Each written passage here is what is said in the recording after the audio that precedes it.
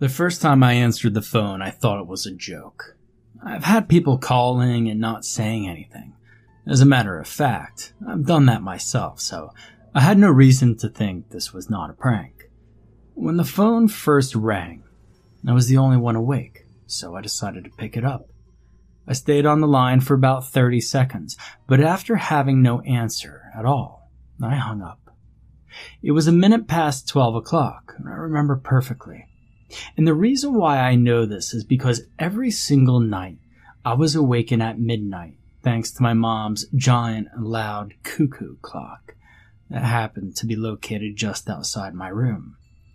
And I used to sleep on the first floor while my parents, little brother and sister, slept in the 3 rooms on the second floor. And I told Mom many times how much that goddamn clock annoyed me, but she was just not willing to take it down. And after hanging up the call, I went back to sleep, and that was that. The next day, I had completely forgotten about it, and no one in my family asked me about it either. And the following day, I heard the phone once again. I quickly went to pick it up thinking it was just some sort of emergency, but when I answered, I couldn't hear anything, just some panting. And after 10 to 15 seconds, I hung up. Now at this point, I was 100% sure it was all a joke, probably coming from one of my friends. And in the morning, Dad asked me who had called, for he had heard the phone ringing. And I told him it was just a prank caller, Dad. When I arrived at school, I asked my friends who was the one calling me, but none of them had any idea what I was talking about. My friends and I sometimes used to do these kind of pranks, so it wouldn't be weird if it was any of them trying to trick me. I simply told them to cut it out. So it was definitely a surprise when the same night, at the same time, the phone rang. But this time, it was different. My dad was in the living room watching TV, so he answered the phone. But once again, nobody spoke. I asked Dad whether he heard a panting sound, but he said that as soon as he said hi, the other person hung up. Now, this all happened in the early 90s. Not all phones could detect the number back then, so we had no idea who it could have been. And even if it was annoying as hell, there was not much we could do. The same thing kept happening for many days until my parents eventually got fed up, so they decided to disconnect the phone every night after 9 p.m. And during the first 3 nights, everything was perfect. But good things just don't last forever. On Wednesday, after arriving home from school, the phone rang. I was the only one at home. My parents were still working and my siblings had extracurricular activities. I answered the phone being confident that it was one of my friends calling me. I was definitely surprised when I heard a man on the line. "Hello, Miranda. It's lovely to hear your voice. I've been missing it," he said. I hung up the phone immediately. I was scared. I couldn't recognize his voice. His voice sounded young, like a young man. And after a few minutes, I realized I was just being stupid. It could clearly be one of my friends or classmates. I knew exactly what to do to stop this. And just as I thought, the next day at exactly the same time, the phone rang. "Hello?" I asked. "Good to hear you again, Miranda. Please do not hang up on me this time," the voice said. "I won't. This time I have something to say." "Oh, what is it?" "Who are you, and why won't you stop calling me?" "Oh, Miranda, I can't tell you that. It'll take the fun out of it." "So, what do you want to talk about?" "Tell me about your day, Miranda. I want to know it all." "There's nothing to tell. Just about to do my boring English homework. I don't really want to read the stupid book that I have to." "Oh, but To Kill a Mockingbird is a masterpiece," he rapidly answered. I immediately interrupted him. "How do you know that's the book I'm supposed to read?" I asked him, but he hung up. I wanted to catch him. That was my plan, but I never imagined it would be so easy. And now I knew he might be in my English class. When my parents came home, I told them I had discovered that the person who was calling was someone in my English class, and that I'll pay attention from now on to learn who it was.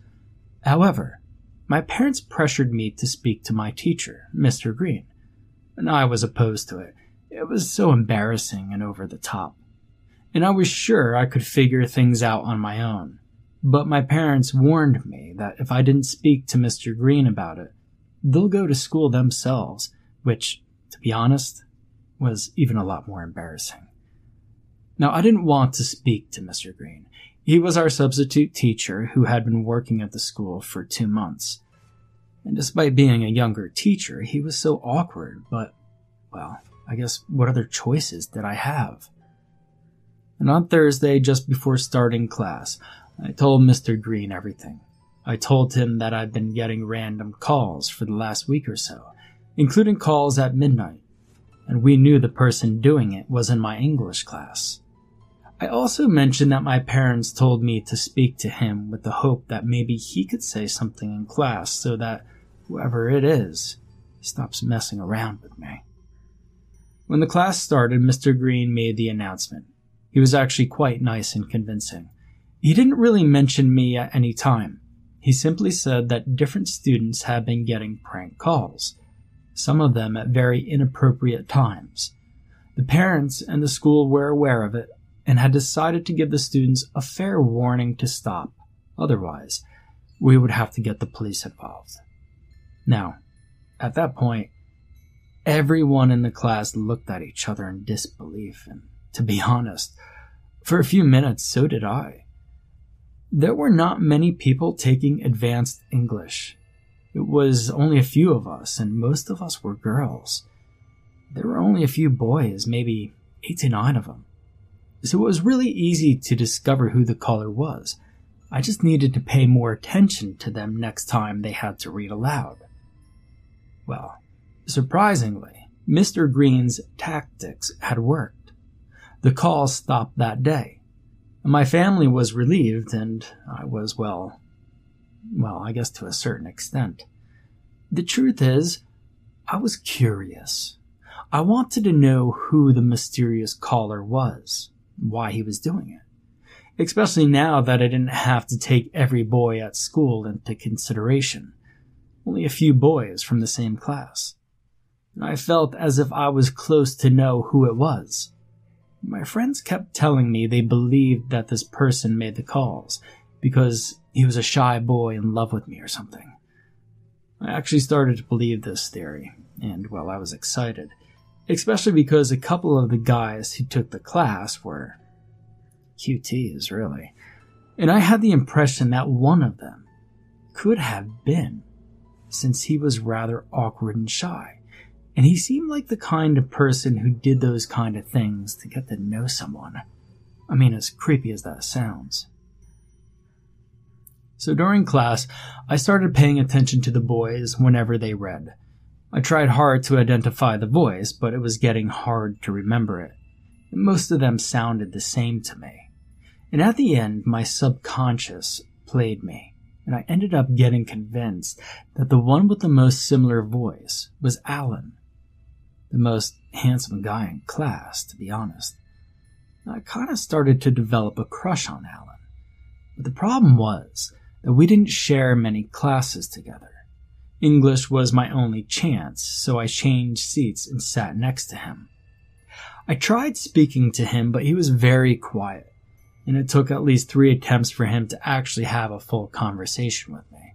And I could tell he was having a good time talking to me. I could tell he liked me. And when Alan and I spoke, we didn't care who was around.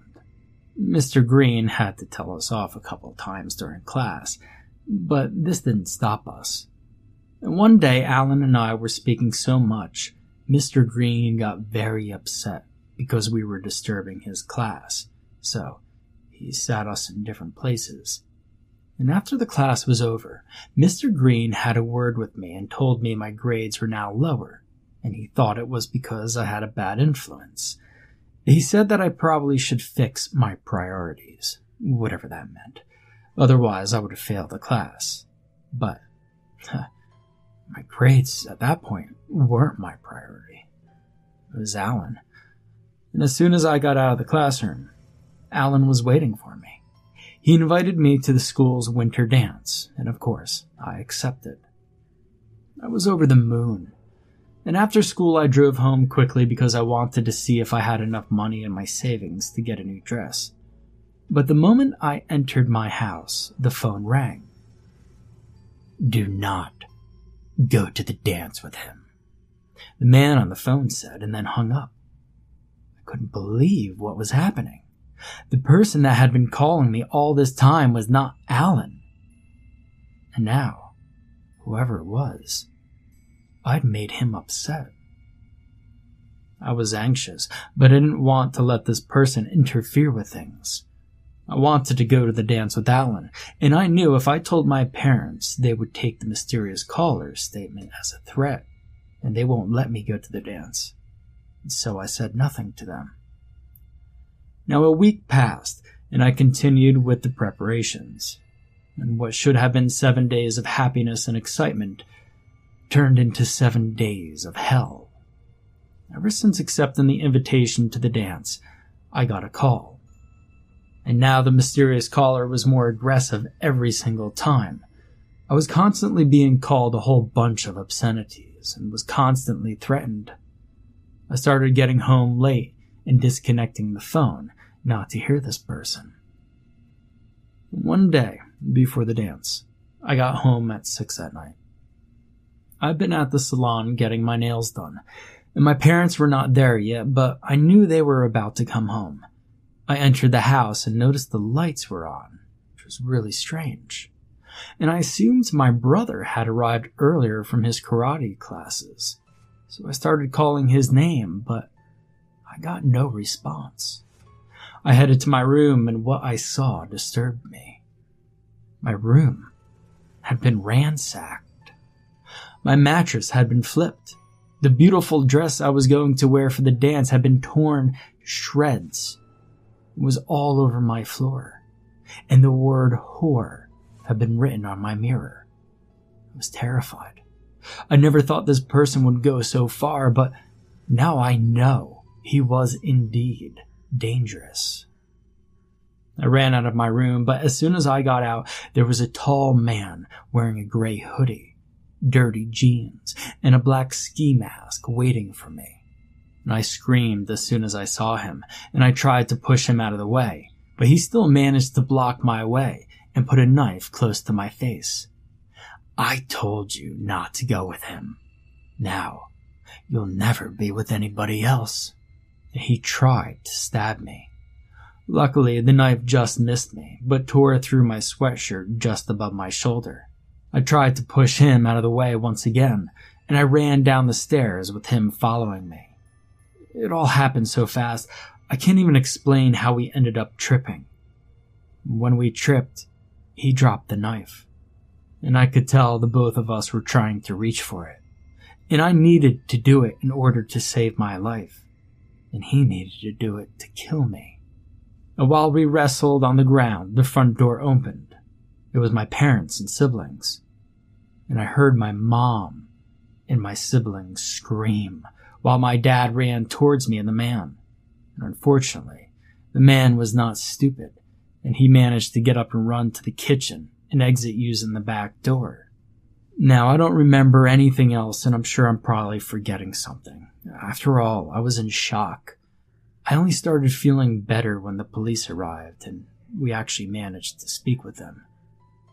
That night, we went to the police station, spent a long time talking with them. I told them all I knew, including what I believed to be responsible was another student from my English class, and they said that they would investigate further. Now, the next day, I didn't go to school. My school had been informed about everything, and because the suspect was a student, they postponed the dance. 2 days later, the police came to my house and told me that they knew who it was.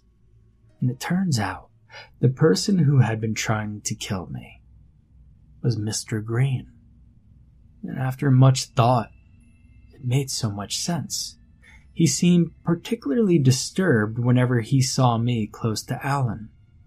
But that's not it. It turns out Mr. Green was not who we all thought he was. His real name was Caleb Turner, a suspect that was on the loose for other crimes such as murder and kidnap. Caleb, pretending to be someone else, rented a room in the house of Mr. Andrew Green and his mother. About 2 weeks after he did so, he killed them, and then he impersonated Mr. Green, and then applied to be a substitute teacher using Mr. Green's qualifications. Caleb Turner was a clever man. He had his ways. More than 20 years have passed, and Caleb still hasn't been found. And I know that because I, myself, became a police detective after all that had happened. Many believe that Caleb is not around anymore. But I beg to differ. And that thought is what keeps me awake at night.